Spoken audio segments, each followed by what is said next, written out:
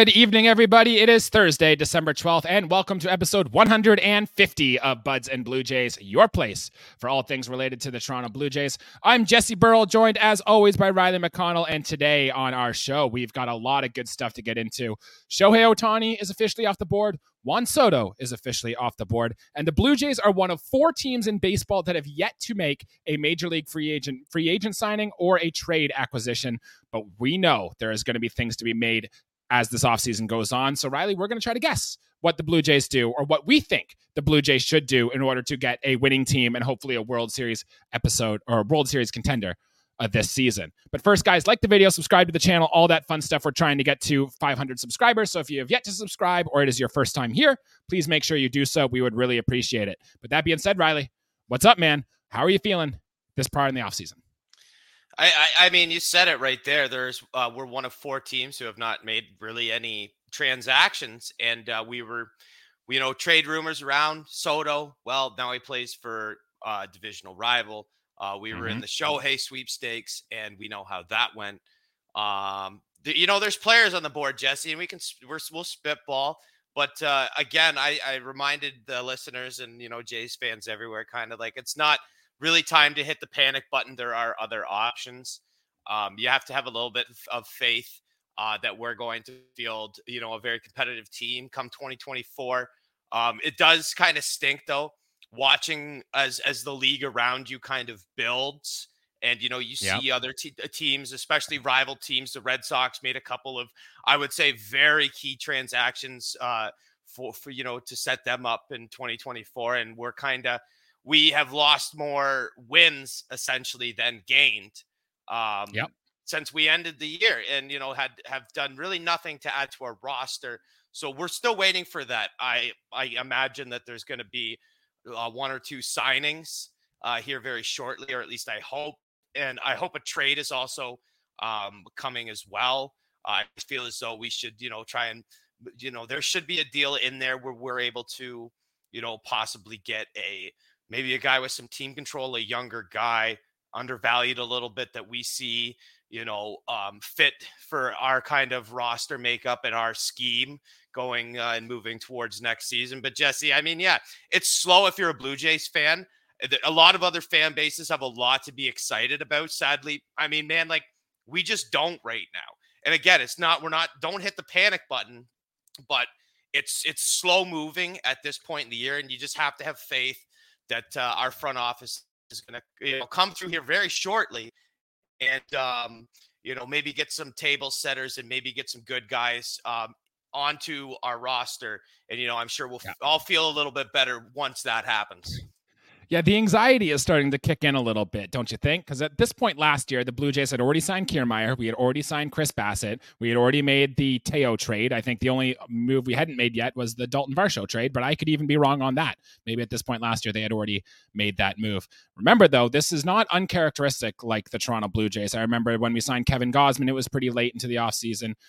The Jays have the George Springer contract, for example, was pretty late into the offseason. The Blue Jays have shown their willingness to wait, and I hope that us putting in so much effort and time into Shohei Ohtani and ultimately striking out with him doesn't come back to bite us. But like you said before, there are a lot of good names on the board. And in fact, we're going to talk about some of those names here. But Riley, I want to talk a little bit about the guys that we have lost this year. And look, these are the 6 main players we lost and their WAR totals for last year. So Chapman, who's a free agent, 3.5 WAR. Brandon Belt had 2.3, Kiermaier 2.2, Whit Merrifield had 1.5, Jordan Hicks 1.1, Hyun-Jin Ryu had 0.4. If you add up those 6 names, Riley, that is 11 WAR that the Blue Jays essentially need to replace from either guys coming up from the minor leagues, some free agents or trade acquisitions, or just guys on the team getting better.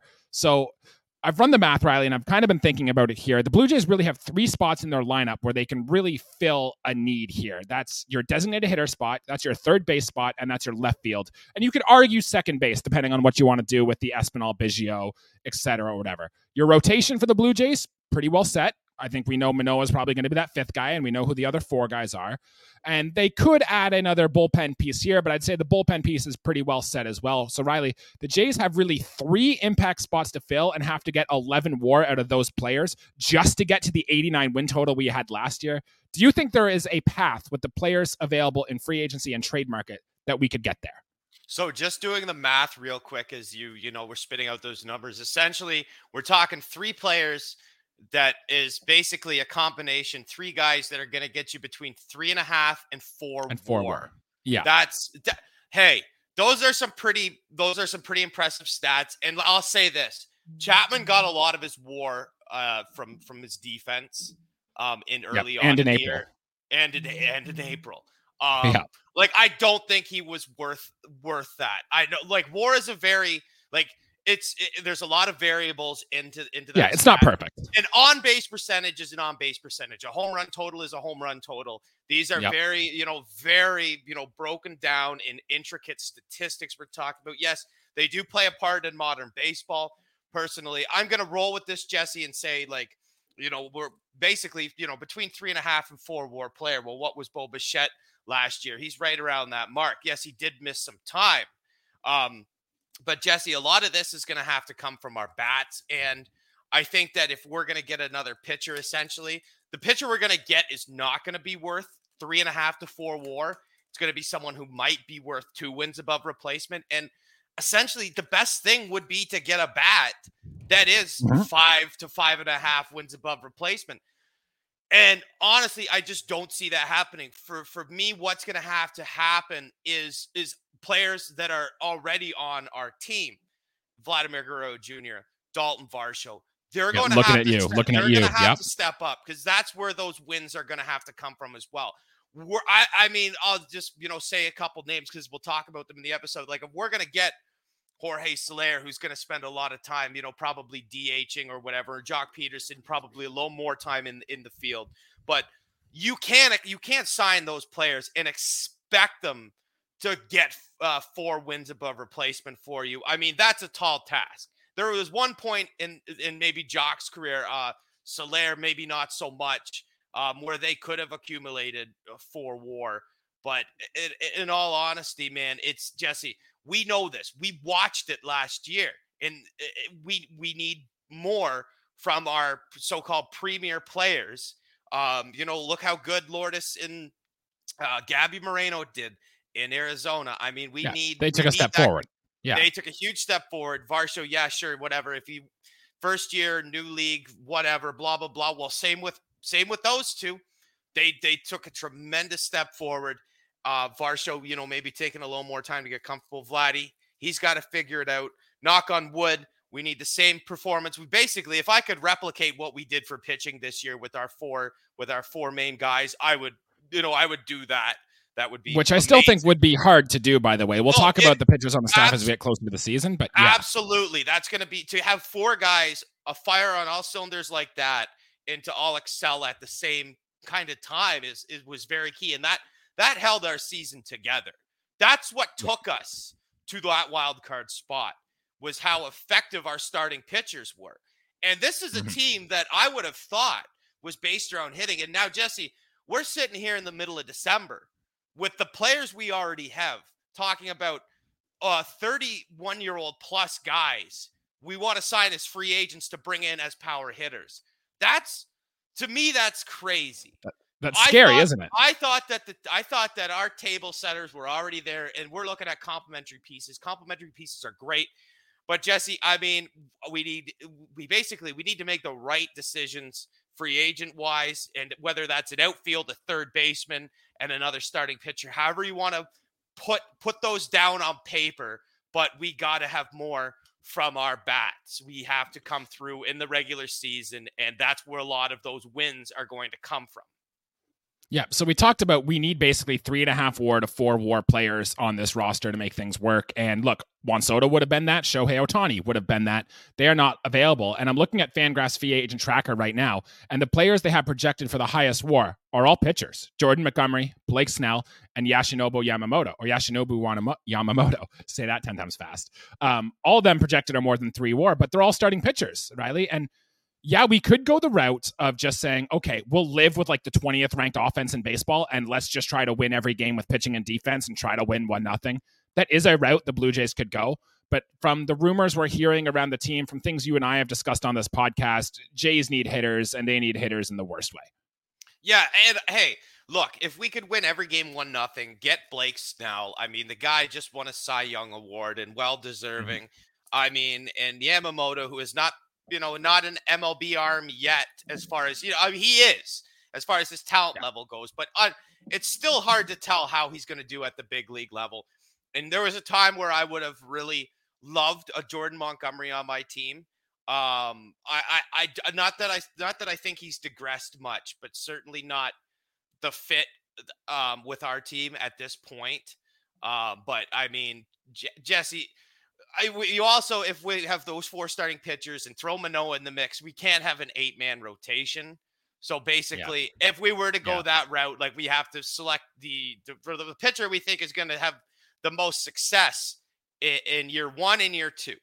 I'm going to go back to that window. We're talking about winning a championship. It's going to happen in either 2024 or 2025. Could happen in 2026, but the likelihood is more in those Yeah. 2 years, next year and the year after. So, I mean, Yamamoto could take some more time to adjust. Sure. Still not a bad choice. Montgomery, probably the lesser of the 3. And then Blake Snell, again, there is a chance that he goes out next year and dominates, but there's also a chance that he doesn't dominate. Yeah, which we've seen in his past, right? And I think all Yes. these free agents and stuff that we're going to mention here, as we're going to start naming names now and going through the list of guys we think the Blue Jays could acquire, all of them come with risks. Like, none of them are first shire bets. You are going to give these players a lot of money, and there is no guarantee that these players perform. If you sign the wrong free agent to a massive $200+ million contract here, and they do not perform, you are setting your franchise back, and you can almost say goodbye, if you will, to any World Series aspirations you might have over the next 2 years, Riley. So I went through those projected wars for next season and took the top 5 position players. And I think we should talk about these top 5 names here. And we don't have to go into too much detail, but we should at least mention them, because the Blue Jays are going to be hammering now the top of this target range. They have to. They prove they have the money to spend. These are the only real players available that are worth any kind of money whatsoever. And yes, they all have their red flags, but look, if you're going to get impact, you got to hope you just pick right out of these 5 names here. So, ready to start naming them? Or Yeah, I mean, essentially, like we have it's draw names out of a hat. We're not blindly doing this, but at the same time, too, Jesse, like I can't predict the future. I wish I could. Like, yeah, let's get into some names. Let's start with the higher end guys, and then kind of break it down from there. So let's start with Matt Chapman, who is a free agent, Riley, and we know Matt Chapman quite well. There is a portion of the Blue Jays contingent that still want it back. I will not forget, though, how we felt last year down the stretch, watching Matt Chapman just take pitches down the middle and swing and missing and stuff. In fact, Riley, I looked at his splits. His second half last year, Riley, 205 with 5 home runs and an 88 WRC plus. Matt Chapman wasn't even a replacement level hitter down the stretch last year. And yes, you could be like, well, the leadership qualities, the defense is still very good. Even his defense isn't at the ultra elite level it once was. And sure, you can look at his hard hit numbers and you can dream on a power breakthrough. You can look at the fact that he hit more balls over 400 feet that were turned into outs than any other player in baseball. And you can look at that and you can dream that the bat is still going to come back. But look, a 28% K rate, and I don't care how hard you hit the ball if you hit it hard, if you don't hit it that often. Is this guy worth 6+ years and 150 million that MLB trade rumors forgets? I think I'm out on Matt Chapman, Riley, and I think you are too, but give me your take if we bring back Matt Chapman. So yeah, I won't get the feelings involved. Like if if you're a first time listener, you're hearing it for the first time, and if you've followed us forever, like Chapman is my favorite player. I hold him in a fairly high regard. And I don't think, this is the type of player he is. There are so many, he's an elite defender and the leadership qualities are fantastic and whatever. But Jesse, like, I'm going to just break it down and say, like, this team needs hitters and guys to get on base, and the middle of our order, the guys pre-existing on our club need to come through in those big RBI opportunities. And Matt Chapman, just too many holes in his swing. I mean, pitchers can pitch to him. Yep. I mean, he's definitely not going to hit above 250 for us. The walk rate isn't tremendous. Like, he still walked quite a bit last year. He drew 62 walks, but he's a strikeout per game player. And I mean, it's not like they pitched around him, Jesse. Pitchers attacked Matt Chapman and exploited his swing and a lot of cuts down the middle. And his defense wasn't even that exceptional last year, despite winning still a good, gold but not glove. elite. Despite winning a gold glove, we know what Matt Chapman's defense can be. I'm worried that he's not taking a step back, but the top 10 MVP guy pre-COVID with the Athletics, where I was like, hey, this guy's unbelievable. Like, this guy's going to be not only a great defender, but a great hitter. Like, I don't think I think that the ceiling has lowered for what he can do and what his capabilities are at the plate. Sure. Right. Look at April. Lace doubles every other at bats. But Jesse, I mean, second half of the year, like, he's not 205 with 5 home runs, not a chance. Not cutting it close. And I mean, like, he finishes the year with a 330 on base percentage and a 240 average. Sure, those aren't bad numbers if he had, finished in the 20s with home runs. But Jesse, he's a guy who ended the year with less than 20 home runs. And I mean, I'm not trying to pick on him. A lot of Jays just didn't hit home runs. And it's about, listen, we're looking for WAR. Matt Chapman did not accumulate the wins above replacement because of his hitting. It was mostly on defense and what he did in April. Like, I hate to say I'm out on Matt Chapman, but I'm kind of out on Matt Chapman. Like, it was a trade. Like, Gunnar Hoagland, not going to be an ace for Oakland. Zach Lowe. Oakland's got rid of all their guys basically that they acquired in that trade. So like, it's not bad. But at the same time, too, like, I think that there are better options that suit this team because we have still a lot of bat on ball with this team. And you could argue Matt Chapman, like, one guy with some holes in his swing, but they're pretty damn big holes. And especially if we do go out and sign a Jock Peterson or a Bellinger or a Soler, those are the guys that are going to have holes in their swing. And we just can't afford to have too many of those guys. I'm out on Matt Chapman, sadly. I do hope that he's able to recover his kind of where his power and, walk rate and every kind of good statistic he had going for him that wasn't defensive rates. But I don't think he should be our third baseman to start next year's campaign. 33 years old too. It's tough to give that guy a 6-year deal and just hope that he gets better. I agree. Out on him. Riley, another guy, and there are some rumors here going around this guy that he might be the best fit, and that is Cody Bellinger. And Riley, we know the Cody Bellinger story. MVP level player. I think he had over 7 more season in 2019. Then he was downright awful in the 2021 and 2022 seasons after injuring his shoulder in the World Series in 2020, which ended up having him being non-tendered by the Dodgers. Now, the Blue Jays did have interest in him last offseason. Ultimately, he chose a 1-year, $17 million pillow contract with the Chicago Cubs, and he had a resurgence season, Riley. 307, 356, 525, over 556 plate appearances. So he actually did stay pretty healthy for most of the year, which was good to see. Connected on 26 home runs, stole 20 bases, and his strikeout rate to a career low 15.6%. Now, Bellinger did miss a few weeks with a knee contusion, but other than that, he did prove he was healthy. The defense is good, 686 innings in center field, and another 421 at first base. So, Riley, Cody Bellinger, we talked about him quite a bit. I got more to say on him too, but is he a fit? Is he a guy that the Blue Jays are going to go spend their money on here? I mean, hey, let's look at the pros, Jesse. Let's just say for a second, let's pretend we don't really know much about Bellinger except for the surface level stuff. Like, I will say he fits it defensively, for sure. I mean, him and Barshow can sing to the same tune in the outfield. He finished left-handed bat too. Left-handed bat is essential. The fact that for the Chicago Cubs, he finished 10th in MVP voting in his first year with a new club. That's pretty good. And honestly, like, he's young. He's younger than 28 years old. Yep. He's younger than 30. There will be some term attached to that contract, but now let's talk about what Bellinger is actually kind of gonna do. I think in next year coming up, like, dude, he hit for 307 this year. I don't think he's 40 points within a 307 average in 2024. I will say that. I don't think he hits above 250 in the season coming up. Might go higher, but I'm not trying to crap on the guy. He's not. Like, if he is, prove me wrong. Whatever. Especially if he's in Toronto, prove me wrong. But there's, again, with the holes in his swing and stuff, the power numbers are quite down from when he was basically a kid playing for the Dodgers. The defense, yes, absolutely fantastic.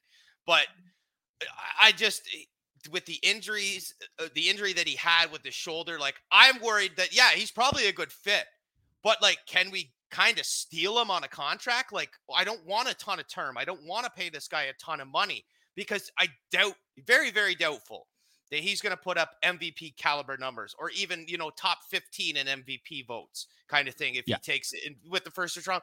But I'm sure he's got a great agent and he has the kind of track I think record. Scott Boras is his agent. So like he's going to get, he's going to get paid.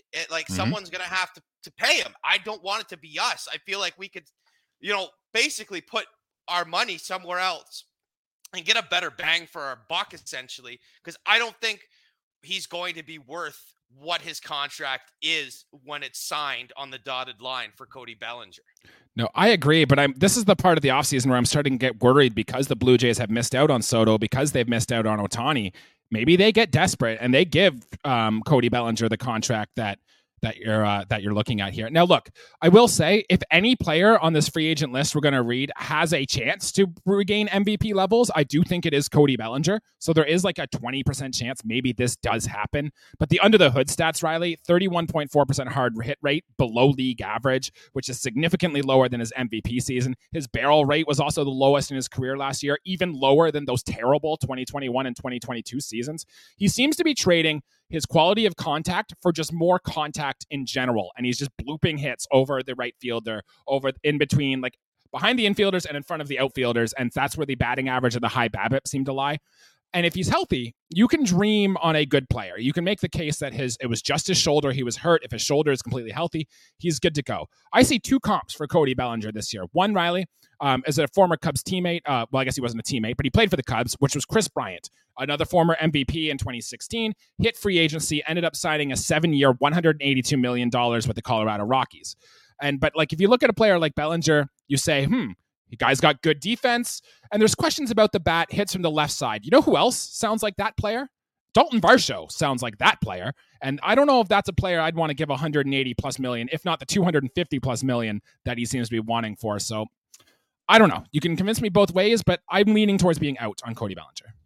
I'd be inclined to agree with you. And I think, the strikeout rate, was kind of based on luck. Had he not missed a little bit of time, he played 130 games. That's still starter credential, 130 games. But had he played in the 150s, I feel like his strikeout rate could be up. His walk rate isn't the highest either. And you said it too, like quality versus quantity contact kind of thing, the hard hit ball rate for a guy who at one point was a guy who, could put balls into the seat almost every fourth at bat. And it just, if he can regain that, level of play, then we look like geniuses. But if we take a shot on Bellinger, and it's the really loopy bad swing and he's hurt and we have to go through the loopy swing guy. It could be agonizing, Jesse. It could be absolutely agonizing. I still think no matter what, you get great defense. But honestly, give me hitters. I'm going to say it again. Bring it back. Like Dalton Varsho is a great defender. George Springer's going to get it done out there. Give me someone who's just going to give me replacement level defense. I don't care for the rest. Last year was fun. Kiermaier did a lot of cool things, won a Gold Glove. Varsho should have won a Gold Glove. Springer looked great in right field. Sure, that's fun. It's about the bats, man. And if Bellinger, goes back into that rut, of the low 200s, because I certainly can't imagine he's going to hit anywhere close to 300 this year. I think that's a little bit of anomaly, probably, looking at his stats, because they're jumbled all over the place. But I don't think he's 50 points within a 307 average. And I think he's going to cost too much money for us. I think we can sink our money elsewhere. Just end of story there. We'll see. It'll be incredibly risky if the Blue Jays do go that route, and I kind of have a feeling they're going to go down that route. So we'll talk about it if that indeed does happen.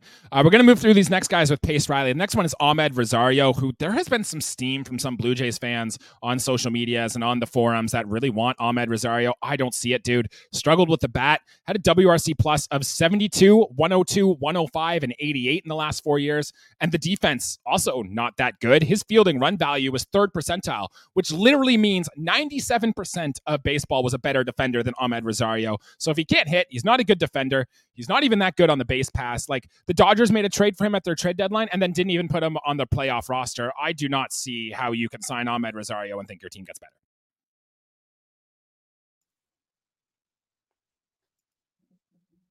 Any thoughts on that, or should we move on to the next player here? No, sorry. Cut out a little bit there, but on Rosario, I was looking more into it as well. Like Jesse, same thing. I want more of a power bat as well. And projections has him around 10 home runs. I just don't see it, man. I honestly just don't see it. All right, so then maybe one of these next three guys will catch your attention, and that's Rhys Hoskins, Jorge Soler, who we talked a lot about, and JD Martinez, who the Blue Jays have had rumors to lately. We know the Rhys Hoskins story, tore an ACL last year. Seems healthy now, though, because their rumors are if the Phillies made a deep postseason run, Hoskins would be activated and be ready to go. Look, he's never posted an on-base percentage below 332 and had never posted a slugging percentage below 454. He had 30 home runs this year. You could probably take a 2-year, $36 million contract, which lines up with the Blue Jays' kind of core plans. I think Rhys Hoskins would be a great fit for Brandon Belt to take his replacement on there. I really think the Blue Jays are going to look into that one. Do you have a thought on that one quickly? Be a good one to look into, Jesse. I will agree with you there. I hope that the injury does not linger too much because we would, as far as a guy like Rhys Hoskins goes, I think there would be more on his shoulders than an Ahmed Rosario for sure, as far as what we expect with the bat. And then Jorge Soler, we've talked about him a ton. He's a power monster. He fits the team needs. He crushes the fastball, which is something the Blue Jays really needed. Among free agents, Riley, only Shohei Ohtani had more home runs last year than Jorge Soler, and his StatCast page is covered in red. He can deal with the inconsistencies. We've known he's had some great years, some not so great years, and he is 33 years old, so may only need like a 3-year deal, but I think you can have him for cheaper than what the Astros got Jose Abreu for last offseason. I really like this fit. I want to see Jorge Soler come to this team. Yep. Put it down right now, Jorge Soler. Cut that from 3, give him 2 years, and he's hitting all the time. If he takes that, then absolutely. And he's going to put balls into the seats for us. That's pretty much, in my head, that deal should be done. We can lock him up. Give him, if he wants term, say we can't give you the term, here's 2.5 extra, 2.5 million extra in your contract. Like we need power bat. For me, Soler is, pretty much a top rated guy. I would almost have him slightly higher than Hoskins, believe it or not, as far as I think I would too. He wants for this club. I think there's more consistency with a guy like Jorge Soler. Oddly enough, as inconsistent as his career has been, I think that he's going to get the at-bats, and I think that he's going to be I think that he will benefit hitting in the Rogers Center as well, and I think he fits the scheme perfect. And then the last one, Riley, JD Martinez. Look, I loved him a few years back when he was with Boston, but I think he had 33 home runs last year with the Dodgers. I think the year before that, he hit like 12 with the Red Sox. Loved him in years past. I just don't think he's that type of player now. But look, Jays need power. Guys got power. What are your thoughts on JD Martinez? So, yeah, I think that Father Time has definitely got him.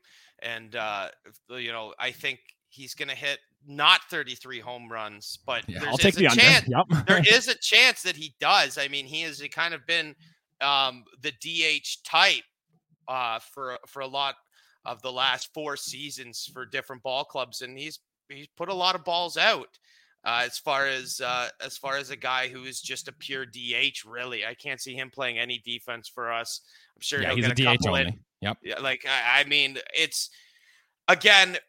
I think there are better options out there, and it depends on how desperate we get for guys. But we could get him for 1 or 2 years, no problem. I personally would prefer a 1-year deal for a guy like JD Martinez, because you don't know if he's going to crumble before the All-Star break or what kind of regression he's going to have. But I feel as though there are better options still. And at the end of the day, if there are 2 guys ahead of JD Martinez for bigger signings, and we have JD Martinez after, kind of, that's fine. If he's an afterthought, but he's definitely not a primary acquisition we need to go after. Some breaking news on the podcast, not Blue Jays related, but Major League Baseball related. Jack Flaherty, your guy, Riley, just signed with the Detroit Tigers. And it looks like the Dodgers have just made a trade with the Rays for Tyler Glasnow, Manuel Margot in exchange for Ryan Pepio, Johnny DeLuca, and it's on the contingent of Glasnow signing an extension in LA. So the Dodgers get richer, the Rays get worse, which is good for us. But cool. Ryan Pepio is going to be. I have him. He'll get some Cy Young votes in 2028, I'm sure. Knowing the Rays, almost definitely have how they can turn these guys. Hey, I see what they're doing there. I'm sure Glasnow. Who knows what Tyler Glasnow is going to do? But I mean, that's not our ball club. Good for Jack Flaherty, I suppose. The Tigers are in a terrible division. Maybe he gets some good numbers and bounces back. I suppose we will see. Could be a trade target acquisition too. Anyways, back to the Blue Jays here. And let's talk about maybe some Blue Jays trades of their own, because look, the Blue Jays need impact. And as we've gone through the free agent list here, there aren't a ton of impact players here. So the Jays might have to go through a trade route. And one of the names that have been really buzzing about the Toronto Blue Jays lately is former MVP Christian Yelich. And according to John Heyman, the Blue Jays do have interest in this guy. He signed a massive deal with the Brewers. He's got about 5 years and $110 million left on this deal, kind of what the Blue Jays gave Kevin Gausman for his deal. And since his MVP season in 2019, Riley, he's had a WRC plus of 114, 102, 111, and 122. So above average, but not superstar level. Still a good base runner. The defense isn't great, but that's mostly because of an arm problem. His range is still pretty good. I bet his OPS settles probably in the 750 to 800 range, but it's hard to see a random leap forward to get back to the MVP levels for a guy who's going to be 33 next year. I think the numbers that Vladimir Guerrero Jr. put up this past season, the 26 home runs, the 264 average, seem about right for Christian Yelich coming into this year. Obviously, it's going to depend on what the Blue Jays have to give up to get this guy, yada, yada. And the Brewers do have some other interesting pieces. Maybe we could tag along with this. But if it's just Christian Yelich, Riley, do you think this could be a good trade fit for the Blue Jays this year? So it depends how if the Brewers want to off-sell, then they might look at it as we have a bad contract. So maybe we could fleece them with lesser guys, which I would totally be okay with. You're not going to get the Christian Yelich with basically 1,000 OPS. I think that guy's gone. That guy's well gone, but he's still a guy who can give you a decent batting average. And Jesse, it's interesting what you said. And I thought for a second, if he could give us almost identical numbers that Vladimir Guerrero Jr. gave us last year, and Vladdy played like a Vladimir Guerrero Jr., I think that would be perfect. I think it would be too. That'd make a lot of sense. Is the problem I have with this, Jesse, is just like, yes, there is 5 years left on this deal. And like, if he comes here, he's not going to be, I doubtful he's dealt again. Like, we're going to have to live through 5 years of Christian Yelich, of a declining no matter Christian what. Yelich, That's just going to happen. But again, what are we trying to do here? We're looking at the 2 years of those deals and basically saying, can a 33-year-old Christian Yelich or 32-year-old Christian Yelich put up good enough numbers on the Jays that are going to basically help us accumulate those wins that we're missing out on? And I think I would favor him a little more than Bellinger. But the thing is with Yelich, where is he kind of valued on the market, and what would we have to give up for him? Because that's to me, they're not the same type of player, but they hold around the same kind of, they're the same place setter in the lineup for me, Bellinger and Yelich at this point. I know they do different things. They're both lefty bats, and I think they'll hit around the for the Blue Jays. But I mean, what we would have to give up to acquire Christian Yelich, because I'm just looking at the first part of his contract, and I guess, we hope Rogers still invests in the team 4 years down the road, and that we can put good enough pieces in that Yelich's contract doesn't interfere with a Vladimir Guerrero Jr. extension as well. I think that's very important with the young core of players we have on this ball club already. Yeah, if you're making a trade with the Brewers and you can get like a Willie Adames or a Devin Williams or maybe even like a Corbin Burns to come with it, then okay, now we're talking impact. Now we can maybe have something going on here. But if it's just Yelich on his own, I don't know. I think I'd rather prefer Bellinger over Yelich, but they're in that same tier of guy. It'll all ultimately depend on the money and who you give up, yada, yada, and so on and so forth. But keep an eye on this one here. Riley, I got 4 more names here, or I guess 4 more pieces of info, and I'm just going to read them all off at once. If any of these catch your attention and you think the Blue Jays should make this move, feel free to let me know. All right? Yep, let me have it, man. Yeah. First one, Max Kepler of the Twins. Now, this one is interesting. This one's gaming steam. The walk rate plummeted and the K rate rose, which are usually big red flags. We don't like to see that. But he traded it for power numbers, which is good. 47.9% hard hit percentage. It's the best of his career. The barrel rate was good. Could be some George Springer insurance in right field. Decent fielder. Projected for 2.5 WAR. I kind of like Max Kepler. And then some other names here. Dylan Carlson of the Cardinals. Look, the Cardinals have a massive outfield logjam. We talked about it last year when we thought Danny Jansen was going to go there. Maybe we get Lars Nootbaar. You know, there's a bunch of names here. And the Cardinals have a history of trading the wrong outfielder. Like, think the Randy Arozarena trade they made a while back. Like, maybe we can capitalize on that.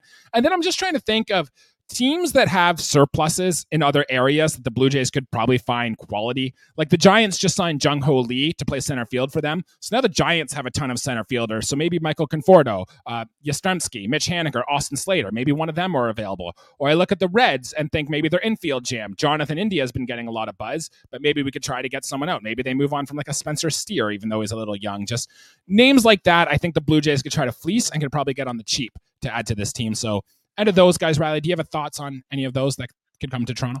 I would be cool. I'm just gonna kind of put the lump sum in. As far as those guys specifically, surplus is good. I would ideally like to have the younger group or a younger type of player compared to Spencer Steer. Like the Reds are a whole interesting ball club as they have a lot of young pieces as well. The Giants, I mean.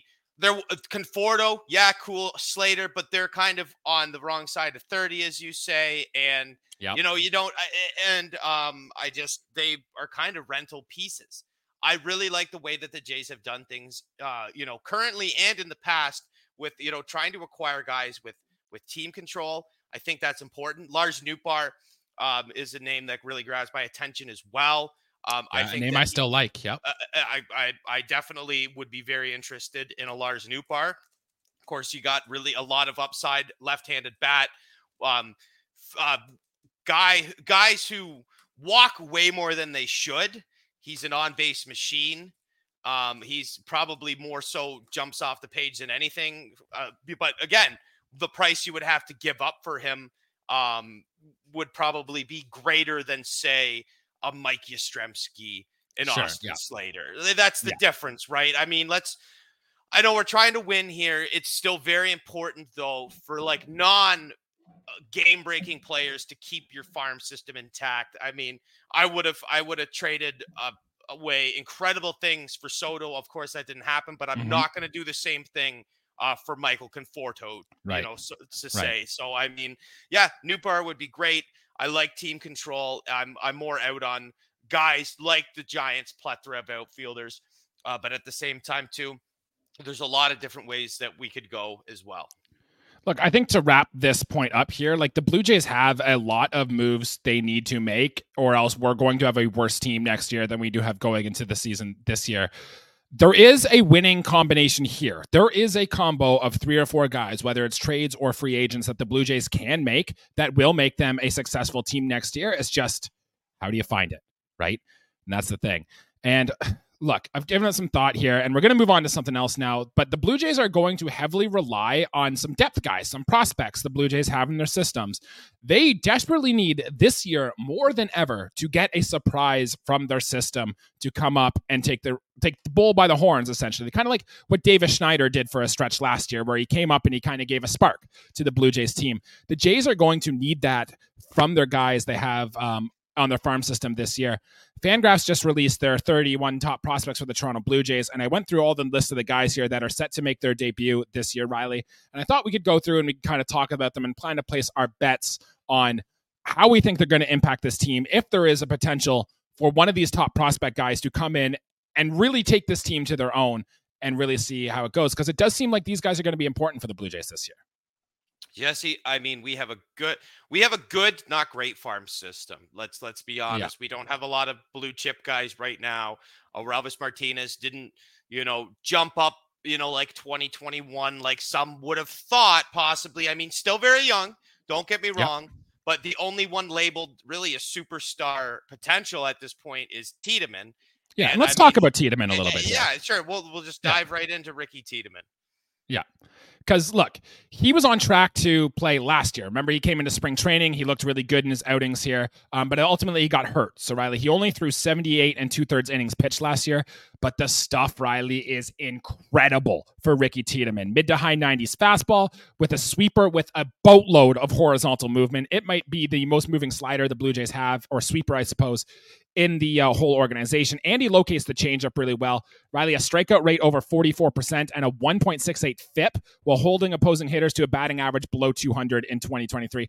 I don't know about you, Riley, but I think those are pretty good numbers. And he's basing it on good competition coming from the left side with a funky delivery. I think the only question with Ricky Tiedemann is he just hasn't thrown a ton of innings, right? So I think the Blue Jays really want to see him stretch out, prove that he can continue his per inning dominance for a long period of time. And look, I think because he hasn't thrown that many innings, it might be hard to see him. Say we have an injury in the rotation, it might be hard for Ricky Tiedemann to take it and just join the rotation full time. But if the Blue Jays need a weapon in the bullpen or a long relief guy or maybe down the stretch next year and Ricky Tiedemann is still dominating, then I could really see this be a guy that could really help impact the Jays get to that 89-plus win ceiling we need them to get to this year. I believe that there is a clock on when Ricky Tiedemann is going to start 33 games for the Blue Jays. I don't think it's this upcoming year. It's probably a little farther down the road, of course. To justify Ricky Tiedemann being in your starting five rotation, I don't think that with the four guys we have pre-existing, the chance of having Manoah as the fifth starter and the possibility of us also going out and signing another arm, I don't think he's going to be in the opening day five. I will say, but we'll see him in spring. We will. He's going to be a great talk in spring.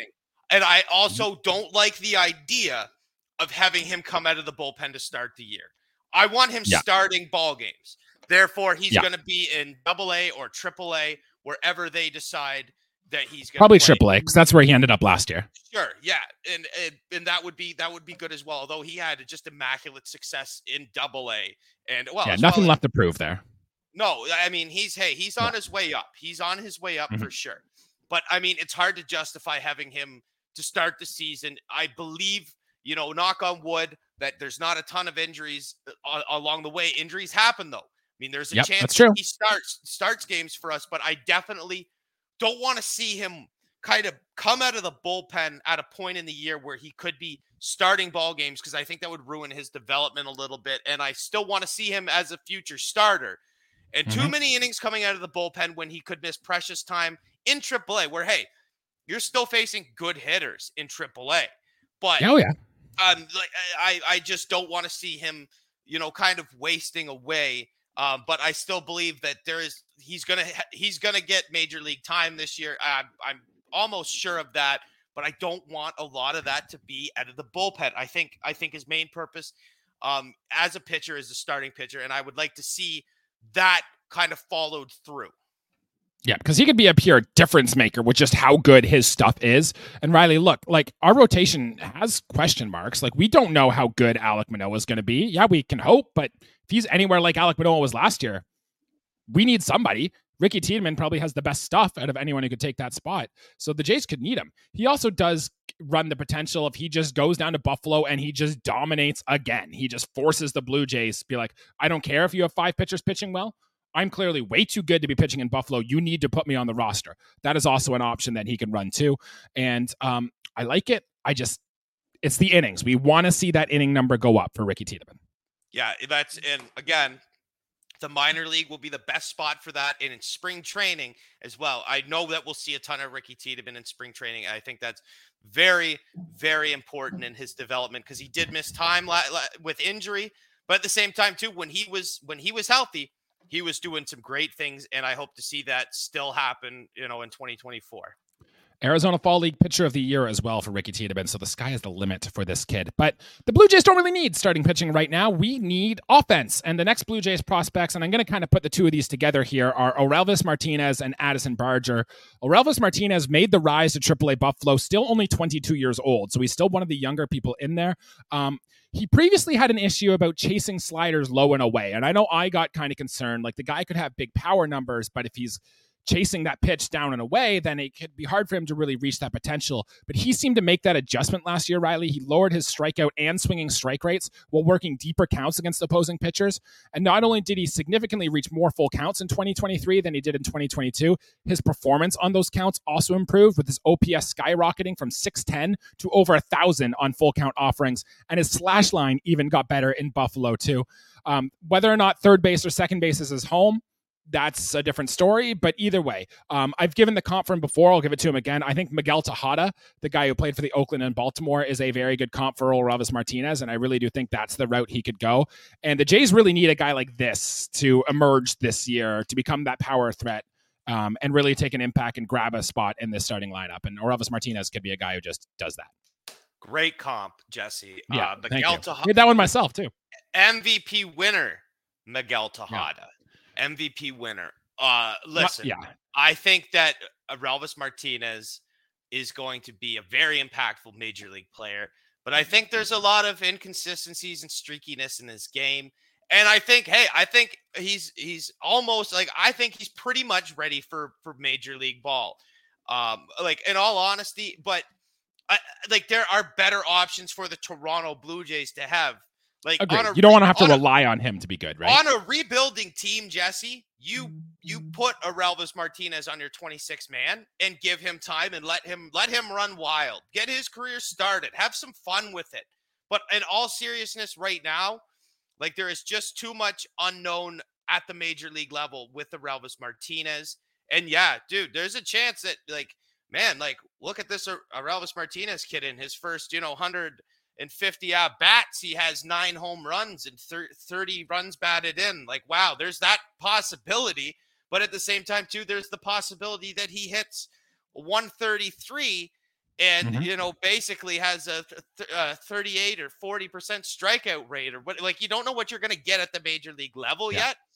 I think, again, same kind of thing with Tiedemann. Spring training, see what happens. Start the year with probably different guys, maybe some more experience, and as the season goes on, see how he does in Buffalo, and then kind of, if there's a chance for him to get in, then I would put him. I don't know if I might put him first as an infielder, the first call up. I think that would be wise. I think this is the year that I would place him first. Maybe last year Barger was before him. I think at this point, Orelvis Martinez is first out of the gate from our minor league system as a position player. Yeah, see how he looks in spring and in Buffalo, and if he's smashing, then good, and if he needs some more time, then let him have more time, but I'm sure we'll talk about it as the season goes on. We got to mention Addison Barger, Riley. This is a guy we talked about a lot last season. I think one of my bold predictions that Addison Barger was going to receive Rookie of the Year votes last year.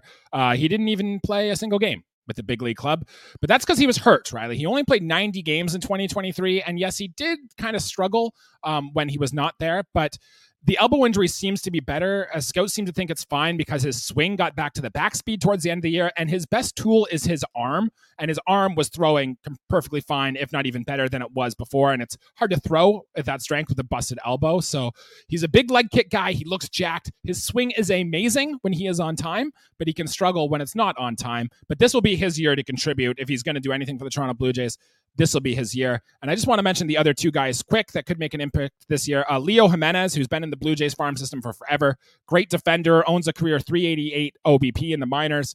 Hands are excellent. Bat to ball skills are excellent. Good Santiago Espinal replacement. And then Spencer Horwitz, Riley, who got a cup of coffee with the Blue Jays this year.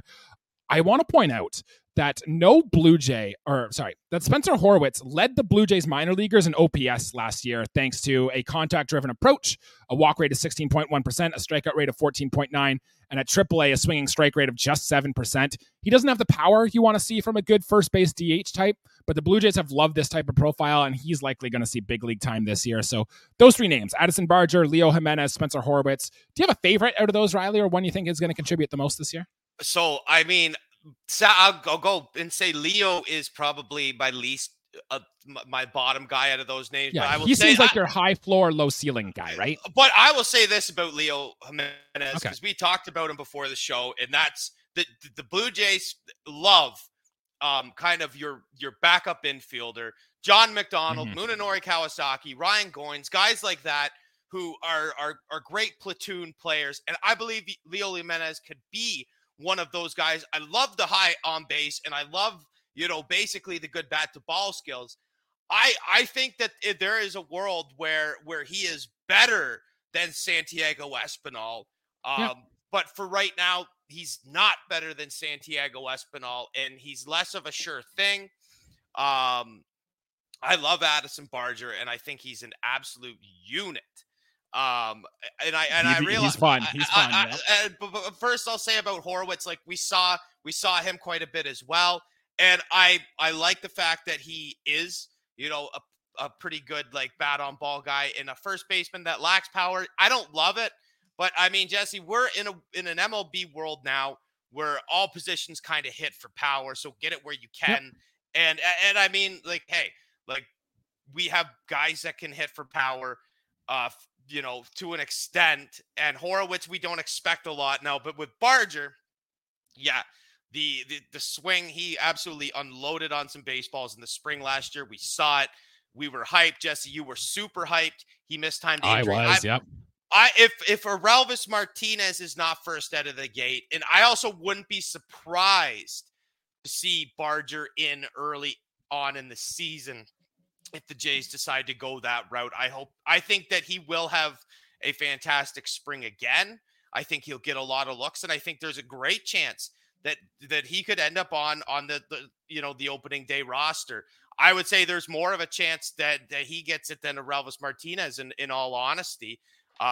Good versatility with Barger as well. And yeah, the lefty bat thing is important as well. Big leg kick. Yes, some timing issues, perhaps some big swing and miss, but I think that he would be a great complementary piece for what our team really needs. And of course, he's not going to start a whole lot. And if he is going to not play a whole lot, it'd be better to have him in Buffalo. But I could see Barger. I could see this being the year that we see, 15 games for sure that he's entered for Madison Barger. Yep, I agree with that. He's probably I really like Spencer Horowitz. I think though, I really think he might be my one pick out of these guys that could really boost something. Kind of like James Loney is my comp for him, with maybe a little more power out of him, and he's my pick there. The Blue Jays, look, we're losing Jordan Hicks. The Blue Jays always need more pitching depth in the bullpen, and the Jays have a ton of these guys who will likely see bullpen time for the Toronto Blue Jays. The first name I have listened here is Adam Macko. He's a lefty. He was the guy we got in the Eric Swanson-Teoscar Hernandez trade from Seattle. He throws his fastball and slider both 50% of the time. He has a Chris Bassett-esque curveball, the very slow, loopy curveball that comes in. He's more of a long reliever guy, but he is already on the 40-man roster, which does matter. And he battles his command sometimes. So you want to see that improve before he gets a shot. Yosver Zulueta, who we've talked about for years now, he was acquired from international free agent money that we used from trading Kendrys Morales away. The Jays have been trying to use him as a starter for a long time, but last year officially put him into the bullpen. His fastball sits 94, 97 with a violent delivery. The stuff is good. Could end up as a back-end reliever. Daniel Bard in Colorado is my comp for him. And if he turns out into that would be good. And then Dahayan Santos, he's a starting pitcher who has had injuries and walk issues, but the slider is excellent, but he still has quite a bit of development to do, so maybe we won't see him this year. And Hagen Danner, Riley, who did get the call for Toronto Blue Jays this year. We saw him pitch one inning before he got hurt and didn't pitch again for the rest of the year. But he can throw as high as 99 and has only thrown about 80 or so innings in the past, but his fastball and slider are excellent, has back end of the bullpen potential. So any of those names, Hagen Danner, Dahayan Santos, Yosver Zulueta, and Adam Macko, any of them going to be an impact player this year? I don't think that they're going to be high impact players. None of them. Zuleta might have the biggest chance to be that. I don't know what his future is going to hold, whether he's going to be a big league starting pitcher or if he's going to be, more of a reliever. It's really too early to tell. I think Hagen Danner is probably if I'm going to put money on anybody kind of having a breakthrough, it might be him. Yeah, he throws 99. That's good. That'll play. As a relief pitcher, and I mean, it's a guy that I can't imagine is going to be in a lot of high leverage situations. Protect him a little bit. I expect him to throw some innings again this year. And but as far as the other names go, I just don't. If they do throw innings, that's fantastic. But I don't see them, as the short term solution to whatever bullpen problems or roster filling spots. I don't see them as the biggest solutions. I think we have a pretty good bullpen. I a don't lot think of like names to pass I on that depth don't chart too. I don't think a guy like Adam Macko's gonna hurt us, so to say. But at the same time, too, like I want more of a for sure thing at this point.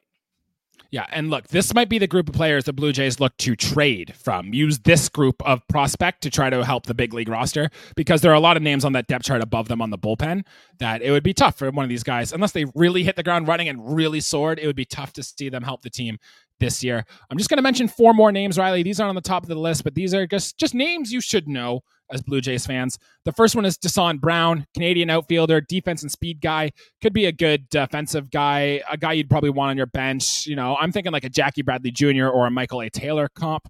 CJ Van Eck, who was injured a lot this year, but he was very good in the Arizona Fall League coming back from injury. He's going to start in the minors, but he could be a name. Domino Polygamy, I think is how you pronounce his name. I think he was just Arizona Fall League MVP. He just won the home run derby down there. The power is real. 16 of his 23 home runs came off fastballs. That was the most in the Blue Jays system, behind only Orelvis Martinez. Corner infield type. Keep an eye on this name. That might be go. And TJ Brock is my last name, Riley. And if you love a bullpen prospect, a guy with a good fastball slider combo, he might be the best in the Blue Jays system at those two individual things, behind only Jordan Romano. So TJ Brock, Elite K-Race, just names you should know as we get into the season. Those names are duly noted, Jesse. As I think Perfect. Good. I definitely didn't know 2 of those names, but you know what? I'm not afraid to admit that, and I'm sure there's other listeners and viewers who feel the same as me. But yeah, we're getting deep into the system here. We're not too super deep. I mean, it's been a long year of just following our major league club. It's hard to keep track in the middle of December about who's on our minor league depth chart right now. But look, the point that we're trying to make here by listing all these names is that the Blue Jays are going to need impact from somewhere. And if we're going through the free agent list and we're going through our potential trade candidates, there is a lot of risk versus reward here. And if the Blue Jays can get one of these 10 names to really come up, hit the ground running, to make a run at being the Blue Jays' first rookie of the year since Eric Hinske in 2002, it would really go a long way for the Toronto Blue Jays to reach their ceiling, which is ultimately what the Blue Jays really need here. And I'm really hoping that one of these guys can just do that and really take this team and go for it, because that's what we need. I cut out there, but that's all right. I heard Eric Hinske. I don't think that we're going to get I think our MVP, our rookie of the year type potential guy would be Ricky Tiedemann, and it would have to be him starting kind of on a full year and having a really great run with things. The Hinske also did not have, a really, well rewarded career. I can't even name, kind of how he finished. He bounced around after the Jays quite a bit, but I think Tiedemann is special. And I hope he is used properly. I hope so too. There was a lot of storylines, a lot of names to know. We're going to talk about the prospects more as we get closer to opening day into spring training, when we actually get to take a look at these guys. I just wanted to give a little end of the episode here, like thumbs up, if you will, to 2 players. First one, Alek Manoah, who, congratulations, he got married in the Puerto Rico this weekend, so congratulations to him. A bunch of teammates, Kevin Gausman, Zach Pop, Tim Meza, Danny Jansen, Jordan Romano, all showed up to Alek Manoah's wedding. I don't know if you saw the picture there, but he got married in sneakers. If you had to pick one Toronto Blue Jay who wouldn't wear dress shoes to his own wedding, Alek Manoah probably would have been high on that list. So congratulations to the Manoah family. Looked like a beautiful wedding. And I wanted to throw some love to Jose Barrios, who was throwing a charity baseball tournament down in Venezuela, which a lot of major league players across the board played. And Vladimir Guerrero Jr. was one of them. And there was a video that circulated on the internet of him just hitting moonshots with a metal bat. So Riley, my question to you, if they let Vladimir Guerrero Jr. use a metal bat in the majors, how many home runs would he hit? 53.